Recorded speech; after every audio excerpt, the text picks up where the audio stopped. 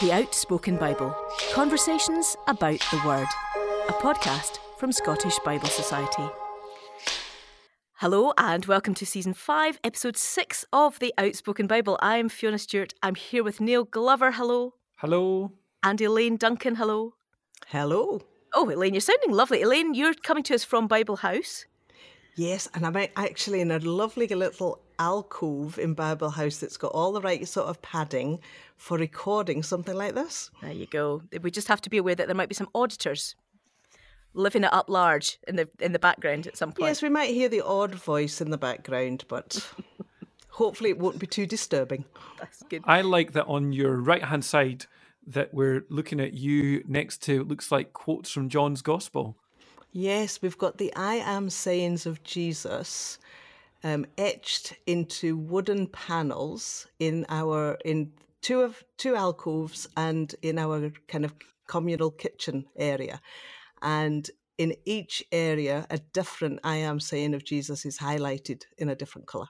It's a lovely part of the refurb. That's lovely, isn't it? Brilliant. Well, we're benefiting from that because we can see it. Listeners can't see it, but we're benefiting from that. Now, this is the last in our 6-part series on Elijah. And Elaine, thank you so much for joining us for this mini-season. Neil had commented previously when you weren't here that he thought maybe you'd come in because your name began E-L. Elijah, Elisha, Elaine. Maybe that's it. That's it. Listen, I've really appreciated being part of this.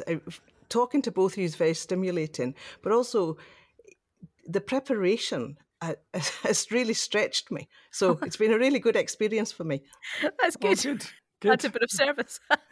Now, Neil doesn't really enjoy the word season, Elaine. I don't know if you've picked that up from previous I have. seasons. But I think that's what we've had. We've had a kind of mini season for these last 6 episodes on this particular bit of 1st and 2nd Kings. Now, before we crack on, though, with this final episode, it is time for the intimations. So just to let you know that after Easter, we're going to be delving into the book of Acts. So in advance of that, during Holy Week, keep your ears peeled for 5 little episodes on the book of Luke, probably with Neil and myself, definitely with Neil and myself, probably just us is what I'm saying, focusing on the Easter narrative, but also teeing us up for what will follow after Easter when we get into Acts. Correspondence, I've not had any correspondence. I think we're lagging a bit behind in our publication, to be honest. Yeah. You were all, I listened to the last podcast to drop this morning, and you were very pleased we had a bout of correspondence. We had no bouts this week, sadly, this time. But I think that is because there was a slight delay in getting the last episode up, just a wee technical delay with getting it ready to go. So keep your correspondence coming nonetheless. So email for that, of course, is outspoken@scottishbiblesociety.org, and obviously via the SBS socials. If you're on the SBS socials, by the way, I'm hoping people have noticed some changes afoot. Elaine, do you want to tell us a bit about that? Yeah, I hope they've noticed that too. So we've got a new visual identity. And if you go to our website, you'll see a whole different way of trying to tell the story of how we share the Bible, and encouraging people who partner with us in a variety of ways to also, in a sense, join that call to action to share the Bible. So we're very excited about a new look that reflects kind of what we've always done, but a slightly different way of telling our story. So yeah, we're very excited about it. Yeah, and most immediately obvious, I think, to podcast listeners is that the logo. So you will have noticed that there'll be a slight change in colourway. So if you're scrolling down looking for the old orange logo, it's gone to a kind of white background with a lovely kind of yellowy, greeny, beautiful stuff on top of that. It used to have Bible 2020 on it when I last looked about 1 week ago. Is that gone as well? On the logo? Yeah. Or at least on the podcast thing. Oh, now you're making me feel a bit stressed. I'll need to go and look at that. Sorry, that wasn't a complaint. Can't believe it. Unbelievable. There are some elements of that it's quite difficult to change because it's set up with those words involved in it. Anyway, today's discussion is not about logos. It is about the many miracles of Elisha, and we'll be discussing 2 Kings 4 through to 2 Kings 7. So if you've not had time, this is your reminder. If you've not had time to read ahead, now would be a good time to pause the podcast and read 2 Kings 4 through to 7. But a starter question before we get into the discussion. Finishing our mini-season, how readily, Neil and Elaine, are you to embrace and anticipate the supernatural intervention of God in the everyday? How readily do you embrace and anticipate the supernatural intervention of God in the everyday? Neil, you looked like you were going to say something. Yeah, so we were discussing this last night. We had a group of new members meeting and we were reading Mark's Gospel. We had a great discussion about this, and I could see that I was talking about, do you get miracles now? And I've had times where people have been healed, although some of them have gone on to die afterwards. But I was also saying there were times when I hadn't expected a healing and there was a peace with that. And I could see the lady who was there from Nigeria being slightly anxious that I was almost too keen to write off miracles because I think they had been quite a big part of her experience. So my short answer is I felt challenged by her to embrace them more often and to look for them and believe in them. So that's kind of my answer to your question. Okay. Can I just give you a supplementary on that? Yeah. What will that mean in everyday life for you? I think it is about listening to the inner voice of God speaking to us about whether there is a restlessness for change or a peace. So I've told this story before, but it's a really important story. When my flatmate in Belfast, he married his wife fairly young, and she had cancer, and she prayed a lot for healing, and there were long periods of time which were slightly, well, more than I was about to say slightly miraculous, where she was well for a long time. But she did come to the point when it was clear that things were terminal. And I think it was the day before she died. She was in the hospice and she was quite well known in the Christian community in Belfast. A stranger turned up and said, "I'm here to pray for your wife. I believe that she's going to be healed." And Rob was furious. Mm-hmm. And he told the man to go away. And I was telling the story yesterday and thinking about it.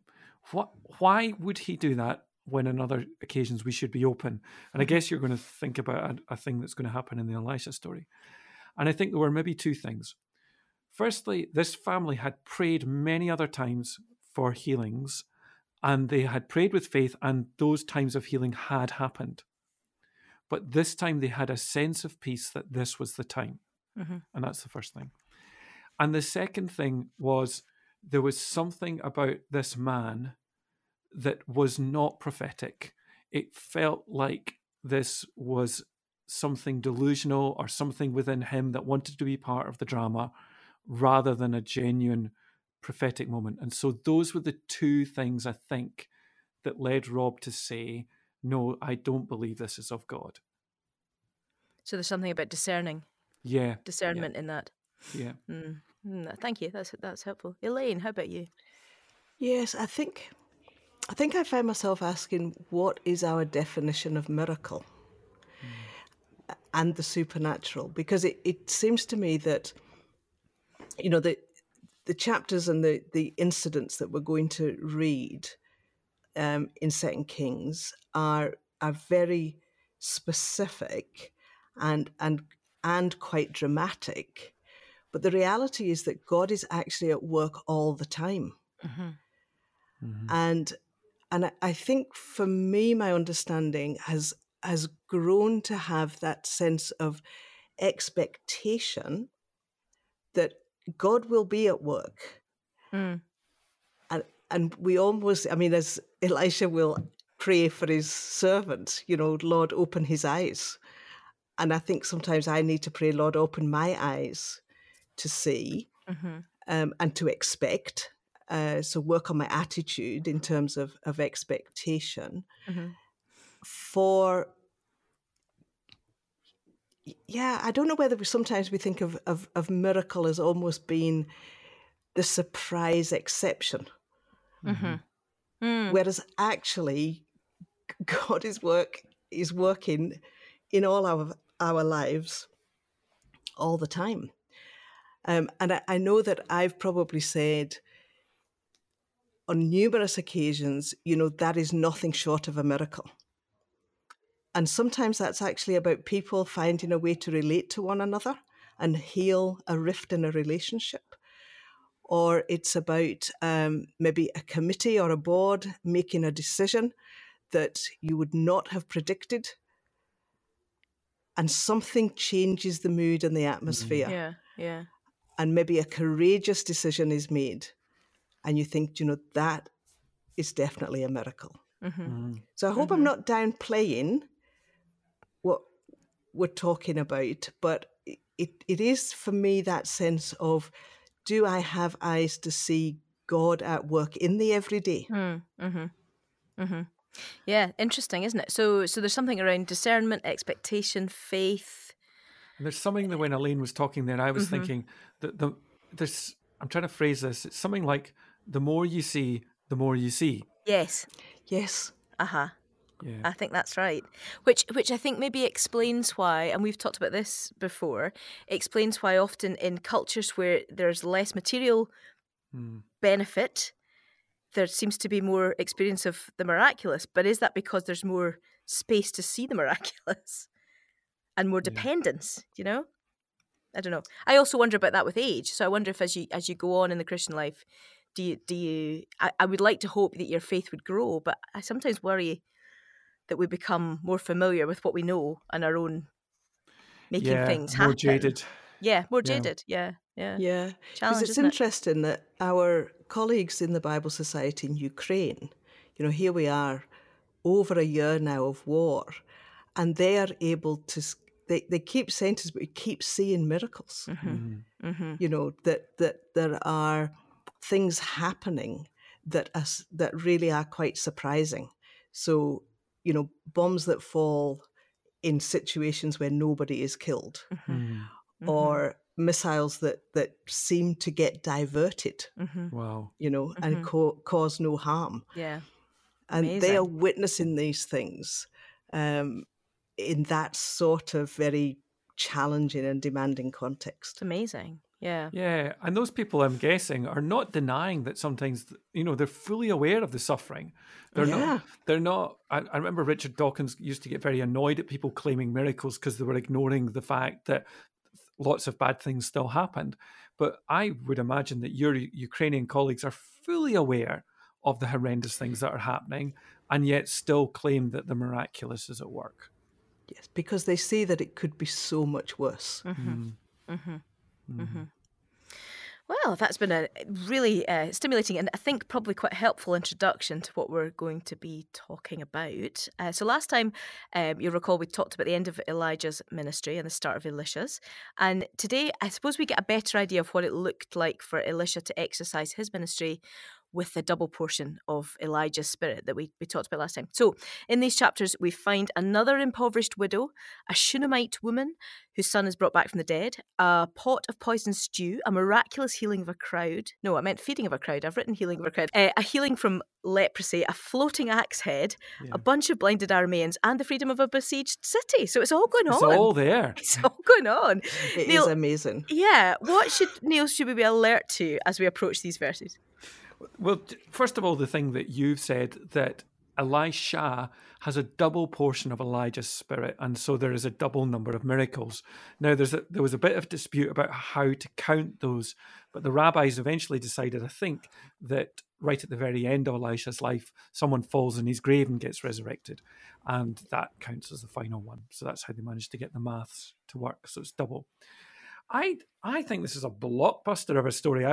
It was one of these passages, I was reading it, and some of the stories I'd forgotten, and I was going, "What happens next? What happens next?" It's just brilliant, and I mean, this has to be one of the. Is it okay to say entertaining? This is one of the most entertaining sections of the whole of the Old Testament. It's just brilliant. It's a blockbuster section, and it points towards the Gospels, because not the Gospels will be the only other place that we really kind of see this, and you can see how, for example, the feeding of the big crowd, how many of Jesus's miracles come from this time. So I think it's the double portion. The other thing I would notice is that, particularly as the stories go along, they tend to get longer and more complicated. I don't know if, when the two of you were reading them, you kept having to check back and go, "Oh, what's that? What? Yeah." So there's all sorts of things going on. But I love this. I love this section. Yeah, because I thought when we think about Elisha asking for the double portion of Yeah. Elijah's spirit, not only is the double the number of miracles, it's almost like double the challenge Mm-hmm. that he faces. That's what came across to me. What led you to think that? Yeah, I think, some of the things that he's asked to do are actually quite complex. Uh-huh. They're often at quite a different level to Elijah. Mm-hmm. It's often a very pastoral engagement that he has Yeah, with yeah, people that is quite different to the way Elijah related yeah. to people and what Elijah was asked to do. But there is that real sense of challenge in everyone. Yeah. Yeah. Well, I mean, it might be helpful just to kind of work our way through, I suppose, see how we get on in the time that we have. We start off in chapter 4 with another example of a widow basically facing destitution, don't we? So this woman whose husband has died, creditors are coming for her, and she's about to sell her children into slavery. I know. It's horrific, isn't it? Yeah. And actually, it's a story that is still played out, isn't it, today? Yeah. Um, And we get this thing with the oil. we do, and the oil is repeated, yeah. Yeah. But before we get onto the oil, I found myself reflecting yet again on the consequences of God's people as the nation of Israel moving away from worship of the living God. Mm-hmm. Because what is repeated again and again, Old Testament and New Testament, God's heart for widows and orphans. Yes. So what has led to this poor woman being so fearful? Mm-hmm. Yeah. Because actually her community should be taking care of her. Yes. But when we move away from God's law and a relationship with the living God, there are consequences for individuals, for communities, and for nations. Mm-hmm. Yeah. Mm-hmm. Yeah. Yeah. Yeah, and she has protections under the law. I'm trying to think what the specific ones are. I think she should get redeemed by a relative, I think. But yeah, she has protections under the law, and those are not being used at this point. And so, Yeah. as you say, at a very practical level, when people abandon God's law, it's the most vulnerable who bear the consequences. Yeah. And so we have this miracle with the oil. So he tells her to go and find jars, and the jars are filled as far as there is jar. Great, isn't it? As far as there are receptacles. It is great. It prompts a question in my mind about miracles and faith, though, isn't it? That she in faith goes to find as many receptacles as she can, and that's the limit of the miracle. Yeah. Am I making that too simplistic? Well, there's a miracle later on. It's actually outside these passages where I can't quite remember. Elisha's talking, I think, to a king, and he says, "You're going to defeat the Arameans. Stamp your bow on the floor." And he does it, but he only does it 3 times. And Elisha says, "Oh, if you'd done it more, you'd have got more. You'd have destroyed them." That doesn't seem to happen here. There seems to be enough. It's like, we'll keep trying, we'll keep trying, we'll keep. And they say, go to the neighbors. There doesn't seem to be a sense that they're running out. It's just like, we literally cannot get any more vessels. And it is enough to pay the debts and also for them and the children to live on. Yeah. So it's enough. Yeah. I love the fact that the neighbours are involved. Yeah. There's a real kind of community effort, this. Yeah. Although the neighbours then don't actually see what happens behind closed doors, but they must have seen the result. Yes. Oh, yeah. Although, is there not a question, going back to what you've already said, about where were the neighbours when she had this need? Yeah, Yes. true. Yeah. Happy to give No, an I empty think that's right. But when they were asked for something very specific, like a couple of Yes. spare jars, they were Yeah. happy to be involved. Yeah. They'd have had a good story afterwards, wouldn't they? I know, exactly. I wonder how many of them had to buy their oil thinking, well, that's my jar. Yeah. But I'm really glad it's now full of oil. Yes, exactly. Is there significance in this being about oil? Is there a spiritual significance in that? It's always there if you want it, isn't it? I mean, I don't think it's against it. Jesus talks about oil lots of times. I suppose it's a bit like manna from heaven. It's about provision, oil. I can't help think of that song, "Give Me Oil in My Lamp." I know. I mean, I know that's in a jar, but Give me all in my jar. It's about abundance, isn't it? It's Yeah, what Walter Brueggemann yeah. calls Sabbath economics. Yeah. Always having enough. Yes, but I'm thinking about the parable of the foolish virgins. Yeah. And, often that's talked about in terms of how it's about the Holy Spirit, isn't it? The oil Is in it? that story. Is that what people say about it? Well, that's what I've read. I mean, that's before pretty about that. reason. I mean, it's definitely a parable when Jesus tells it, isn't it? Yeah.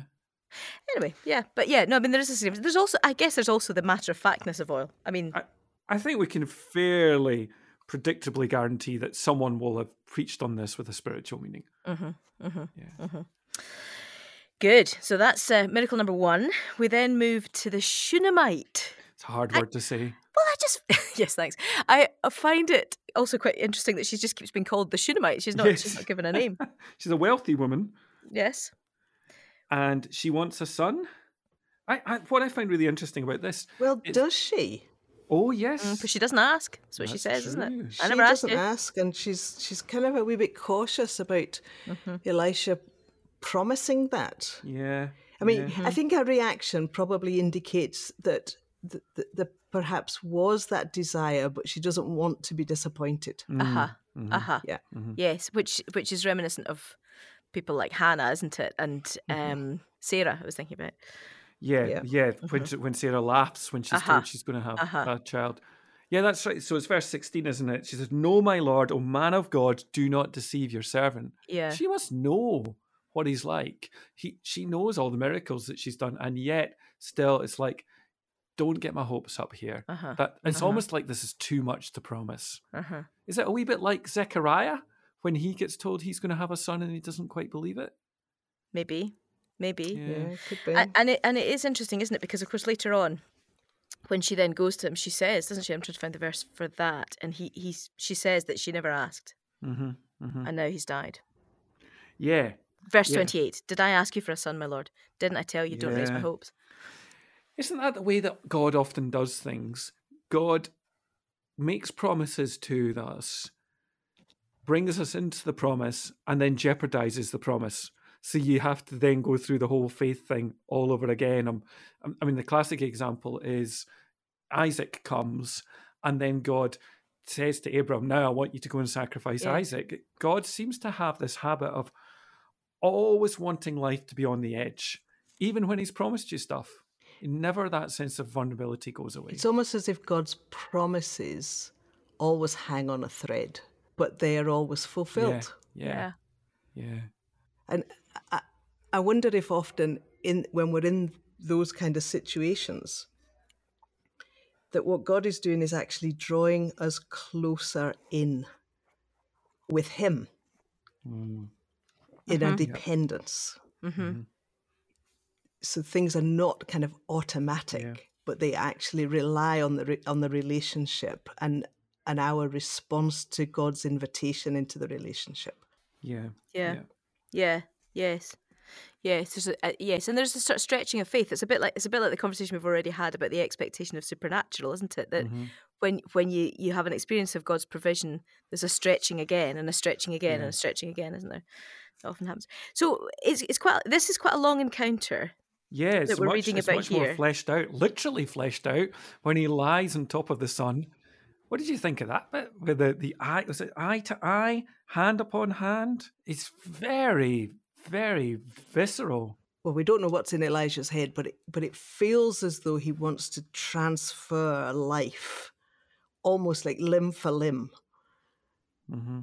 into the boy. Yeah. I'm just looking back to Elijah, to 1 Kings 17. Yeah. Yeah. Because it says that he stretched himself out. Yes, he but it's stretched not himself nearly out. as detailed. Exactly. Yeah. It's everything. It's a point you made earlier, Lynn. Everything's bigger with Elisha. By the way, I've thought a lot about that Elijah passage, the one where he heals the boy. It's a brilliant example of our action and God's action together. You don't get. Well, we're about to discuss this. There is one distant miracle that happens here. We're going to come to it later. But most of the time, it requires the man of God it is a man of God here, to show up, to be present, to do something. God is not going to just make it happen. There needs to be a human component to all of this. One of the things I didn't know until preparing for this is that Shunan, however you pronounce it, in the Old Testament, by the time we get to Jesus' time, is called Nain. Mm-hmm. And so the widow of Nain, Oh. is, another incident where Jesus is, in a sense, repeating or doing another version of this miracle. And remember, the widow of Nain is actually on her way to bury her son. And Jesus lays his hand Yes. on the funeral procession, on the coffin, or however it was, the funeral, I can't remember what they're called. And so there's still that it's either the buyer or the briar, but it's that human touch again that Jesus demonstrates. I got quite excited about that. Mm-hmm. That's good. Yeah. It's good. It's like good preparation, Elaine. Like that. I always like when somebody comes up with a geography or something that's An exegetical gem. love it. Yeah, I No, didn't know that. that's And really and interesting. it has that line, he gave him to his mother, which happens here as well, and in Mm-hmm. the Elijah story. And it happens in an upper room. Yes. I'm not going to say I told you so, but you two were skeptical when I talked about the importance of upper rooms. But and also come back to Elaine, to what you said at the beginning about a lot more of this happens in community. It kind of has that slight feel of Elijah at the widow's house, but this feels a much more expansive version of that, isn't it? They've set aside a room for him, and whenever he comes past, that's where he's going to, he's got this kind of spare room Airbnb situation that he can stop in at. So it feels more community, doesn't it? Well, Elisha just comes across as much more accessible Uh-huh. and around and about in the community compared to Elijah, who seemed to keep himself a little bit to himself. And again, it's just something of the different characters. Where this is taking me is a conversation I read on the internet at the weekend. Now, I come to this with at least one very close family member who's autistic. And the penny dropping for me on autism was when somebody said it is primarily about the social difficulty of making friendships. Up until that point, I'd always thought that autism was about Dustin Hoffman and Rain Man, that kind of savant thing. And that was a penny drop moment for me, and that led to a whole journey of diagnosis and discovery about what autism is. And it's just taken me back to Elijah and wondering if there are autistic aspects to Elijah's character which don't appear in Elisha, who doesn't have ASD. So that was just a question that I'm living with. But why I think it's an important question is because for people who have autism, I think it's really important that they find friends in the Bible. And if Elijah might be one of those friends, then great. Absolutely terrific. That's very interesting. My head's now spinning off onto all the different neurodivergent characters you would encounter in Scripture, because I think there probably are quite a lot. Can we go back to the Shunammite woman? Because I find it intriguing that she didn't tell her husband what she was doing. And so she didn't draw him into her plan. And then she sticks like glue to Elisha. She will not leave him. And it's almost as if she knows that any change in her son's circumstances are going to require this man of God to be the one who interacts with him. Yeah. Yeah. And that's a level of faith in her, not just in Elisha. Yes, it is. Yeah.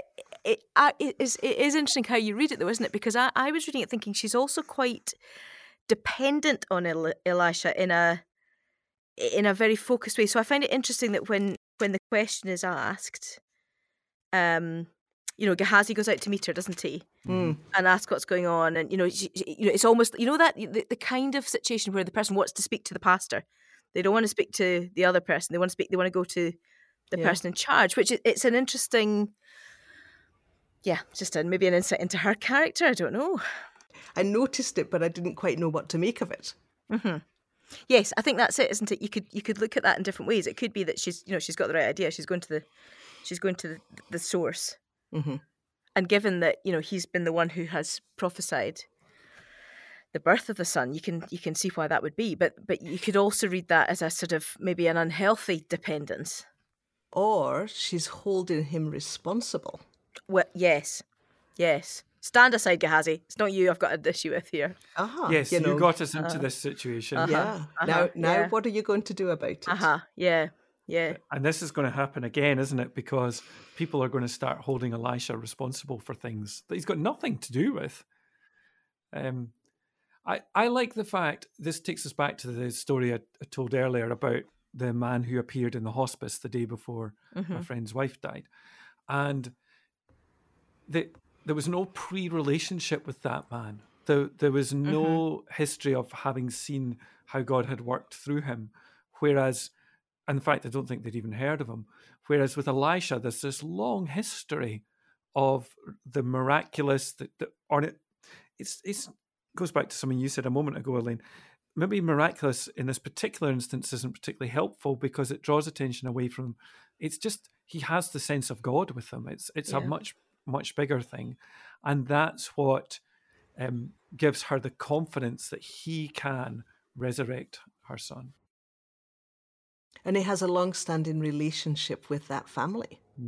Yeah. He does. Although I also have a question about why don't we hear anything about the Shunammite man? And then I question my own questioning and get into a bit of a spiral because I think, how many times do we hear about men and we don't hear about the women? Am I just conditioned to expect? No, I think you're onto something. I'm Always. a bit wary I'm a bit wary to talk about it too much. But I think the thing you're onto is a thing. I think it might be. Okay, let's move on. Any correspondence on that? Dancing People are like, no, around. what the heck are you talking about? So let's move on. We're back in the company of the prophets. Yeah. They appear again. So the company of prophets, they're all meeting up, and there's a famine in the region. He's in Gilgal, and they cook this stew. Somebody finds some gourds. It reminded me of the pumpkin that was growing in my garden that the workman thought was a melon. Maybe I've not told this in this podcast, which case I sound like I'm just waffling on about nothing. No, I it's think hard you have. For you to keep. You have. Yeah. I've heard that story. It's hard for you to keep track of all your podcasts, Fiona. Yes, it is, and all my stories. Yes, so you get these gourds, they put them into the stew, and the stew is poisoned. And Elisha, with a little dose of flour, seems to put it right. Fine. It's like when you thicken your gravy. Yeah, I take my hat off to the first person to sip. Well done, them. Do you think this is a reassurance for all of us around the mistakes that we make? Because there's nothing in the text that suggests that this wasn't malicious. This was some guy doing his best to feed the troops, and he makes a mistake about which fruit to put in, and he chooses one that he thinks is healthy, but actually it's not. And I just find myself wondering, how many times do we do things out of the best of intentions, but they're not always the best things or the right things? We make mistakes. And so just bad. Yeah. Yeah. And even in the company of the prophets, you might not see it coming. Yeah. And there's a thing that's happened with us where one of our workers in the church had seen a good deal for a thing. I'm being deliberately vague here because people here will be able to work out who it is. But they had seen a good deal on the internet for a thing which we had needed for our church. And they went and bought it. It cost a lot of money. And within the first time of using it, the whole thing blew up. Oh, no. And we realized that we'd been had, that probably or possibly something had happened. And he felt terrible. He felt absolutely awful. And it's exactly what you're saying, Elaine. It's done with it was just one of those things. But he felt so bad, and it's part of prophetic life together. Going to have a good story to tell. I mean, it just reminds me of a church I was previously part of where there was a very new plasma screen or some sort of screen installed, and somebody decided it was a good idea to play cricket. Oh, in the Oops. auditorium.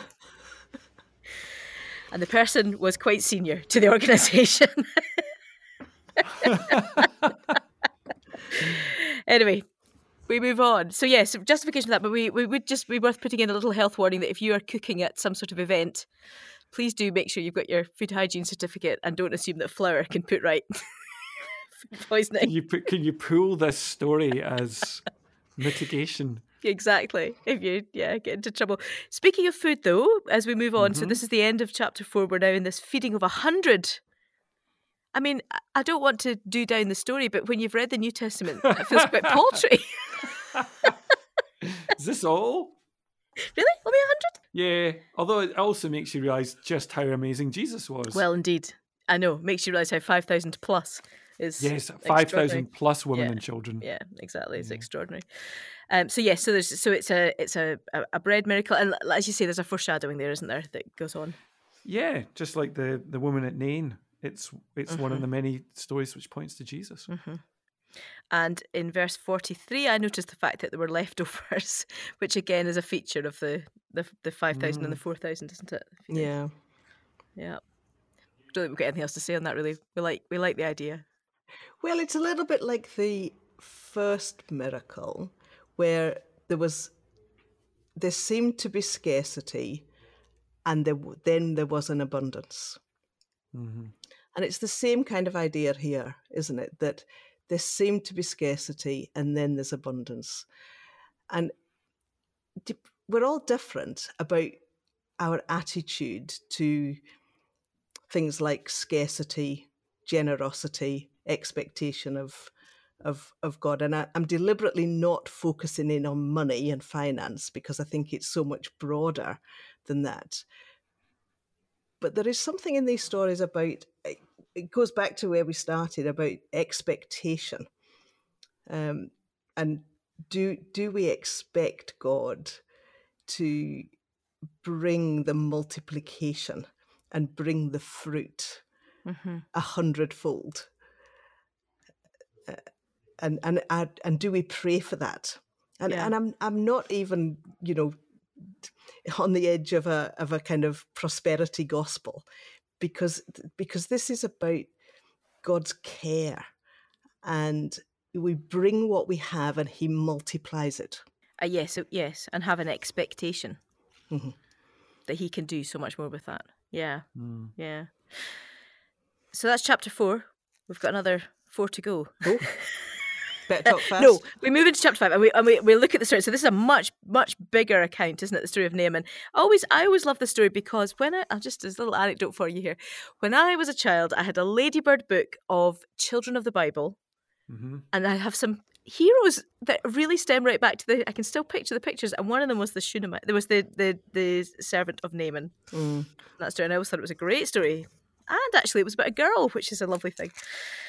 The servant of Naaman, yes. Sorry, not the servant of Elisha, because he's more problematic. Oh, he is problematic. Yes, we'll come back to that shortly, I think. He's a bit of a rascal.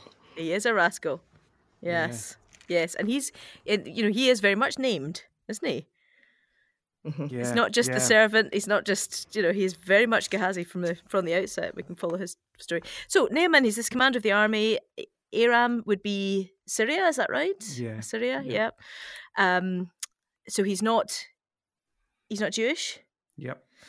And this girl who is from Israel, he has a Jewish servant girl, or his wife is a Jewish servant girl, who has utter faith that the man of God will heal him of his leprosy. What do we make of Naaman? There's a brilliant sermon by Tim Keller on the naming of Leah and Rebecca's children in Genesis. I can't remember the chapter. And there's an innocent point where Leah names a son, it's Judah, and she says something, so the Lord has heard me. And then Tim Keller just simply goes, and that's the gospel. And when I read this story here, I just go, and that's the gospel. Because it's all about gift. It's all about the fact that Naaman wants to have some very complicated way of healing his leprosy, and yet it's the gift. It's learning that it happens, and this is the least interventionist of all the miracles, I think, in Elisha, or the least human interventionist. There are a number of other aspects where the leprosy gets transferred, which is troubling, although there's that transfer of the disease, which Jesus has. He bore our diseases. And also the dimension that Jesus draws out of this, which is the gospel, is the international dimension. He says in Luke chapter 4, he says there were lots of lepers in Israel, but it was the one in Syria who God chose to heal. And this is a provocative and disturbing portrait of how God moves outside our tribe. And once again, I just want to go, and that's the gospel. Yeah. A little detail that is very minor compared to what has just been said is I really like the fact that Naaman, as the commander of the army, has people around him who can talk sense to him. You know, because sometimes people get to that level of seniority and authority and people are no longer able to talk sense to them. They won't listen. So Naaman gets a point from me for that he will listen to others. And there are other people courageous enough to challenge him and say, come on. Yeah. And he obviously, and not only that, but he obviously has created the environment where they feel they can do that. Yeah. So it's not just that he listens, but it's also that it sounds like he's maybe in the habit of listening. Yeah, I mean, even for that girl, there's a level of desperation, isn't she? If only my Lord could go to the prophet in Samaria. She desperately wants. She's a slave girl in a household. You know, sometimes she might hate this guy, but no, she's desperate for him to be better. Yeah, she wants to bless him. Yeah. And that does speak also, doesn't it, to, you know, wherever God puts you in your work situation or in your context, that you may feel powerless, but actually there may be opportunity there. Yeah. To bring God to that place. And bring it's not blessing like to that place. He doesn't have moments of pomposity, does he? I mean, it's not like he's always good. I mean, he has these flashes of, oh, I'm so angry, I should have done that. But there's something about his ability to calm down and then listen to the good advice. Yes. Yeah. Yeah. And then we have Gehazi. Oh, that's not a great moment. No. It's not. And the thing is, he's been so faithful. Yeah. Up until this point. You know, he's there alongside Elisha. Elisha obviously trusts him, you know, so with the boy that has died, he sends Gehazi ahead to see if, you know, that helps the situation. Yeah. And then all of a sudden, Gehazi is tempted away. And I wonder what that is, though. Is that because I'm looking at verse 20? So Gehazi, the servant of Elisha, the man of God, said to himself, "My master was too easy on Naaman, this Aramean." It's interesting, isn't it? By not accepting from him what he had brought. As surely as the Lord lives, I will run after him and get something from him. So maybe, Elaine, it's what you were talking about in terms of our attitude towards trust and provision. Maybe it's a legitimate, well, hang on a minute, I'm going to stick up for Elisha here. Maybe is there a little bit of racism in here? Yeah, that's where I thought you were going. That Aramean. Yep. And perhaps that man of power who can jolly well afford to pay for it. I mean, it's challenging, isn't it? Yeah. It is. It's challenging in the way that I keep coming back to the story, but you know, the anointing of the feet, when Judas says, "Oh, the money that should have been sold, the money given to the poor," I always feel so challenged by that. Yeah.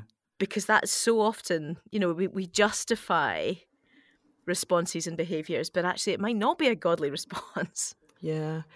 I think there's something of a challenge in this for all of us, isn't there, about faithfulness and that, you know, sticking close to Jesus through the whole of our lives. And I remember a Christian leader who knew that he was dying, and his request for prayer was that he would remain faithful to the Lord to the end. And I thought, gosh, that's such a brave thing to ask, but it's also very insightful about human nature. Yes. that for any Yes. one of us, something could take us off beat. Yeah. Yes. Yes. And you have to hold that intention, don't you, with the trust in what God has done. So what, Neil, what you talked about when you talked about this is the gospel. It's not earned. It's not about keeping an eye out at all times, but at the same time, it is about keeping an eye out at all times. Yeah, that's Uh-huh. so right, Fiona, because it's alongside that we want to be faithful to the Lord, but actually that's only possible because He holds on to us. So, how do you Yeah. weigh up both those things? It's a mystery, isn't it? In that. Yeah. And then, Yeah. yeah, sorry, Neil. No, just and just say there is a little bit of hope for Gehazi. It's past the passages that we've got, but he reappears as an advisor to the king, I think in chapter 8. So, maybe he learns. What an idiot, though, doing it. I mean, doesn't he know Elisha? Well, I think this is the first time that Elijah has this kind of supernatural knowledge. But, of all the people to try and cheat, Elisha. But do you think he is trying to cheat Elisha? Because I don't think it sounds as though he's trying to profit for him himself. Well, he just wants the money. I think he's thinking, I'm going to just claim what Elisha's due. Well, no, he says, "Where have you been, Gehazi? And your servant has not gone anywhere right, at all." Okay, yes, yeah. So he does know. Yeah. Yeah, no, you're right. I know, what an idiot. You're right. Anything else we want to say? I mean, it's a beautiful chapter, isn't it? Chapter 5. Mm-hmm. Yeah. And it again has these touch points into the gospel stories, doesn't it? Think about the Roman centurion who sends a servant to Jesus. There's little moments of all of that. And that little moment where he says, "I'm going to give up idols from now on, but would you just bear in mind that occasionally I'm going to have to go into this temple?" And Elisha says, "That's fine, go in peace." That moment of just so many lovely details. It's beautiful. Yeah. And then we shift gear from that into a floating axe head. So the bit that makes me laugh at this is there is nothing worse than breaking borrowed machinery. Somebody else's tools. I was thinking that. Oh no, I borrowed that strimmer. No, it's been worse. It's been better if it was my own. I know, because to me it's just another lovely example of the commitment to life in community. Because the key thing seems to be that this has been borrowed. I know. If it was his own axe head, he'd be, okay. And it's the moment, isn't it? Oh no, that was borrowed. It's not even mine. Yeah. I like to imagine that he was very proud of, bringing it to the company of, I've got an axe head. Oh no, dropped it. And it's is it the most pedestrian of all the miracles here? Possibly. But the I like floating axe head. I like it's that. Brilliant. I love the fact that one of the biggest miracles, this sounds so pathetic, that ever happened to me was I had a luminous ball that I used to throw. I know, you look at your Fiona Stewart's glasses have just come down, and I kind of really. No, I'm just focusing. I'm listening. And it was almost a test to God. I had a luminous ball that I used to love and throw to the dog when we lived in Cambuslang, and I just loved particularly in the dark, throwing it. This bright light would go through, and one day I threw it into Gorse, and Snowy is normally pretty good at finding these things, but he didn't manage to find it. So I went back for night after night, and I do know this is so bad. I said, "God, would you please return the luminous ball? This is a test of faith." And it never returned until, weeks later, there was a windy storm, and I don't quite know what happened, but the luminous ball reappeared at our door. Now, yeah. And it later on turned out the dog walker had been out, Craig, and Snowy had found it, but I think it was a different bit of land. But anyway, the point being, I prayed and prayed and prayed for the luminous ball, and it did return. And there was something within me that felt I needed to keep praying. And I always thought, goodness God, if you can return a luminous ball, then there's pretty much everything's in play here. I think that's quite an interesting point, isn't it? Because I think it sometimes is these apparently small, apparently insignificant miracles that actually build our faith, even more than the dramatic things. So almost as though with the dramatic things we go, we really go hard after praying for something and then it's amazing and we're grateful. But there is something in the small insignificant that speaks of God's tenderness, maybe? Yeah, it's like the sparrow thing, isn't it? His Uh-huh. eyes on the sparrow, or the Uh-huh. time that Jesus says, go and pay the temple tax, you'll find a fish with a coin Yes. in its mouth. Yes. Yes. Uh-huh. And I think that's where it is really important to, first of all, notice what we're praying for. Because sometimes I think our prayers are a little bit, it's not that they're unconscious, but we're praying them on the hoof. It's not necessarily kind of quiet, dedicated prayer time. But then sometimes we fail to notice that there's been an answer. And so I think for that building of faith, it's important that we recognize the answer. Yeah, absolutely. Good. So it's been, again, in the company of prophets, it seems to be these sort of slightly more domestic things. So the stew and the axe head, etc. And so then we get to the incident with the Arameans. So the blinded Arameans. What are we making Yeah. of that? I just love about this story. So it's a story about how the king of Aram, Elisha seems to have eavesdropping intelligence. He knows where he's going to attack. King of Aram susses that something's up. He then says, right, well, we need to take out Elisha, which I thought was a pretty foolish move, but I guess he thinks the enemy have got this shaman who can work out where I'm going. So they go and get Elisha. He blinds the whole army, leads them blinded into the middle of Samaria, which is the capital city of Israel. And then at that point, the whole army could be slaughtered. He unblinds them. But he says, no, don't slaughter them. Give them a great feast. I just think it's a brilliant example of peacemaking, this non-violent peacemaking. And we're told at the end of it that no longer did the Arameans come raiding into the land of Israel. It is international diplomacy at its best. Yeah, It is. Well, and it contrasts for me with the First Kings 7. What was it, 18? When Elijah's response. I know it's to the prophets of Baal rather than to the soldiers, but his response is it's vengeance and it's destructive. Whereas this feels very constructive, doesn't it? Yeah. Hospitable. Yeah, and there's a kind of honor thing. It's like, you didn't capture them with the sword, so we're not going to kill them with the sword. Yeah. And in the midst of that, there is this moment, isn't there, at verse 17, or verse 16 rather, where Elisha prays that the eyes of the servant will be opened to see the hills full of horses and chariots of fire. It's amazing, isn't it? For there are more with us than are with them. Mm-hmm. It's great. Aren't these great chapters? Aren't I mean, they so good? To be honest, I don't know why you're trying to prove it. I mean, nobody was denying. Fiona, back in time here. Come on. Oh, okay. Well, no, I wasn't sure whether I wanted to plunge into deeply. Oh, right. Okay, fair enough. Fair play. You're right. Great chapters. Okay. I realise this has become Neil, you're right. Funny that. I realise I need to back down. Good. All right. So we're moving on, and there's this famine in Samaria. Samaria's besieged, and then there's this curious encounter, isn't there, with the men with leprosy who are at the gate at that point. Oh no, wait. Sorry, am I skipping on? That's later on. Right. No, that's later on, isn't it? Yes. But it's part of the same story. It is part of the same story, and it's quite a long account of the story. It takes us into chapter 7. Yes, because actually the peace with Aram doesn't last. So this is obviously sometime later with a new king. And again, it's that sense of, sometimes history doesn't pass on. Yes. And so now there's kind of war again. Yep. And they're going for Elisha again. Yep, that's right.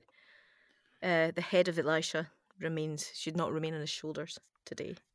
Yeah, because the king somehow blames, this is the king of Israel, blames Elisha for not having protected them. He's almost looking for scapegoats here. I feel poor Elisha has to kind of bear a lot of responsibility for everybody, doesn't he? He's like, what did I do wrong? He's sorting out the company of prophets. He's performing miracles left, right and centre. He's accountable to political heads of government. It's a tough gig. Double portion of the Spirit, double challenge. Double challenge, exactly. Elaine, Double in challenge. your position of leadership, and Fiona, in your positions of leadership, do you not sometimes think that people blame you for things which have nothing to do with you? I mean, I often blame myself for things that have nothing to do with me, I think. Yes, I think sometimes you've just got to take that on the chin. Oh yeah, people project all sorts of stuff onto other people. Yeah, I mean, you've always got to ask yourself: is there a level of truth in this? And what do I need to learn from it? But sometimes it is just part of leadership. Yeah, yeah. And I find curiosity a useful word. Yeah, I'm curious about why you would assume this was my fault. Is it my fault? Not sure. Curious about why you assume that. Yeah, this is quite a specific one, but I remember once one of my friends was training in the parish, and her supervisor one day was completely lambasted at a Kirk session meeting. An elder just absolutely went for the minister, and it way beyond anything that anybody could understand. And the minister was talking to my friend who was a student at this time, and he was saying, I do not comprehend what was behind all that. And my friend who was a student had a moment of insight. She said, was his dad a minister?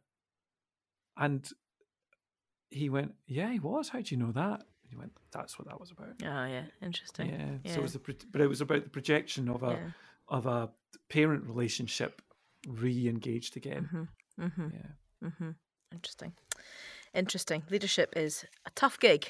Double challenge, Yeah. Elaine, as you're saying. Double blessing, double challenge. Double blessing, double challenge. Yeah, exactly.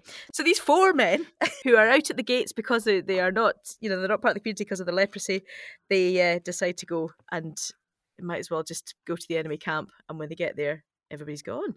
Yeah. And initially they're going, oh, this is fantastic, brilliant, all this stuff. And then they go, oh, we'd better tell people. I know, I love that little tweak of conscience. Yes, exactly.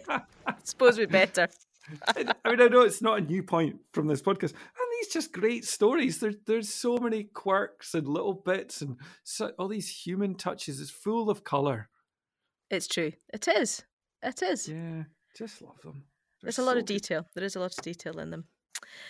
Anything else we want to say into that? I feel we've rushed slightly through the end section there, but I'm aware of time as we speak. Well, I wondered if your question at the start about are you open to the miraculous, was that pointing forward to the gatekeeper captain chap? It was pointing forward to the whole piece, actually. All of what we've talked about. But to say more about the gatekeeper? Because he's the one who says, no way that's going to happen. So Elisha says, this time tomorrow, what is it? Measure of choice meal shall be sold for a shekel, and 2 measures of barley for a shekel as well, isn't it? So the idea being that food prices are going to come right down tomorrow. And the captain, the one on whose hand the king leaned, says to the man of God, even if the Lord opened the sky tomorrow, that's not going to happen. And Elisha says, you shall see it, but you shall not eat it. Pretty tough. I know. But and then it gets trampled to death. Gets trampled to death. But it's about being open to what God will do. I hope you're not suggesting that I asked you the question in that sort of thought that you might be trampled to death if you didn't give the right answer.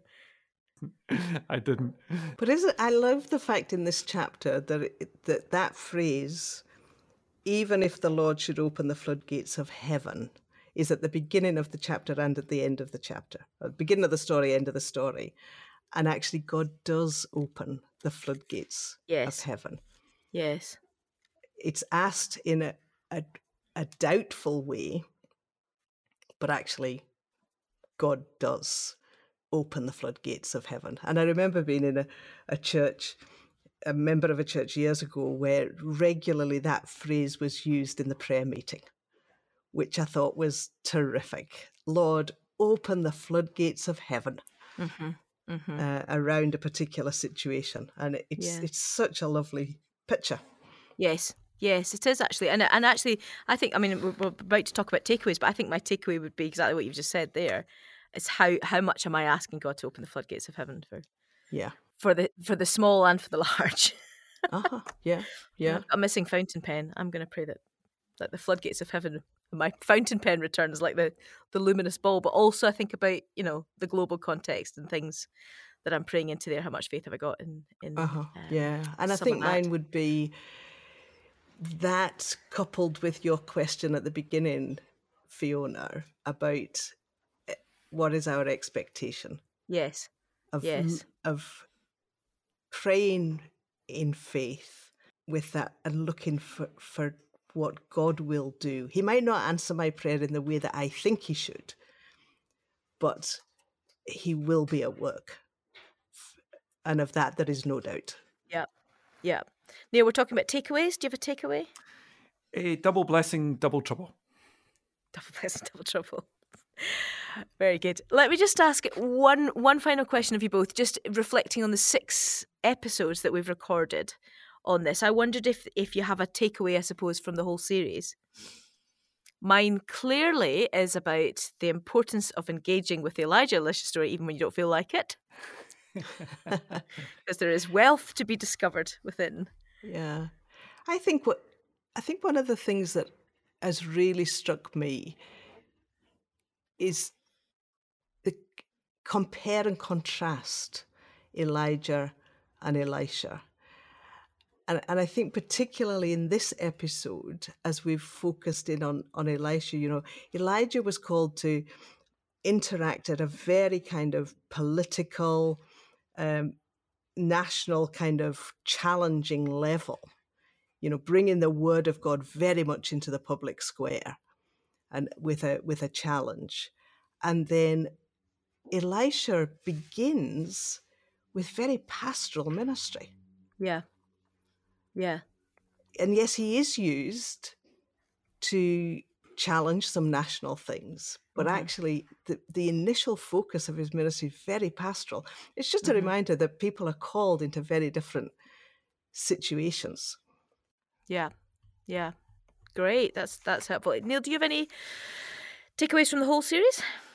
I think it's related to something we said right back with Elijah, and it's linked to the fact, Elaine, that your dad worked in the nuclear industry, and it was just a little metaphor that we used, which was to say Elijah having the presence of God within him is like having a nuclear reactor in him. And then we talked about how, if that's the case with Elijah and Elisha, how much more that we have Christ in us.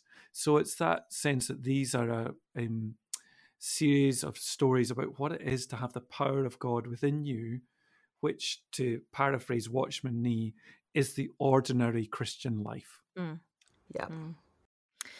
Good. Well, thank you both for being part of this mini season that we have enjoyed. Now, we've got a bit of a flaw, Neil, with the Glover's Others competition. Because I think we actually might have 2 flaws. One might be the prize. So I do wonder if maybe the prospect of a drive with Elaine Duncan is not an appealing one. I might be wrong with that. It could just be too scary. It could just be too scary. But the second one, and the main one that I'm going to, has to do with the timing of when the podcast goes out and when we record. So all of which is to say really is that we've not had any entries into the competition yet to spot the sequence. However, it's all to play for. And if you think you know why Neil has chosen the particular characters in the order that he has, then please do get in touch. That's outspoken@scottishbiblesociety.org. And if you don't want to go for a drive with Elaine, we will not force you to do it. Now, though, it's time for character number 6. Who on earth are they? Where do they fit in? And what's their story? Glover's Others. B-list characters you really don't want to miss. Who's your B-roll character? It's Rahab. Rahab the prostitute who shelters the spies and in the city of Jericho and hides them and seems to be operating to a bigger loyalty than even her tribe. And there is she then shelters the spies, and as a condition of that, she says, keep my family, and famously lowers the crimson rag from her window so that she is spared when Jericho is attacked. And there's something about her that is such a strong picture. I think there's something about having an allegiance to God which transcends all other allegiances. I think there's a sense of trust that she believes that, yes, even she, an outsider and someone who works in the sex industry, is still used by God. And she's pointed to lots of times in the Bible. James points to her as a picture of faith. Hebrews mentions her as a picture of faith in Hebrews chapter 11. And of course, in Matthew, we discover not only is she the mother of Boaz in Ruth, but she's the great times about 35 probably grandmother of Jesus. And so this time Glover's Others is the wonderful, the magnificent Rahab. Very good. Thank you very much. And thank you both for joining us. Thank you to listeners for joining us. Look out for our special Easter episodes arriving in Holy Week. And don't forget, join us after Easter to begin journeying through the book of Acts. If you want to get ahead on that, then you might want to start reading. Meanwhile, thank you for listening. Thank you to Elaine for joining us these last 6 episodes. It's been a pleasure. Thank you. Been a Elaine, delight. thank you. It's been great to be with you. It's been good to have conversation. And thank you, Neil, as ever. And we'll speak to you soon. The Outspoken Bible is a podcast from Scottish Bible Society. To find ways you can share the Bible, go to scottishbiblesociety.org.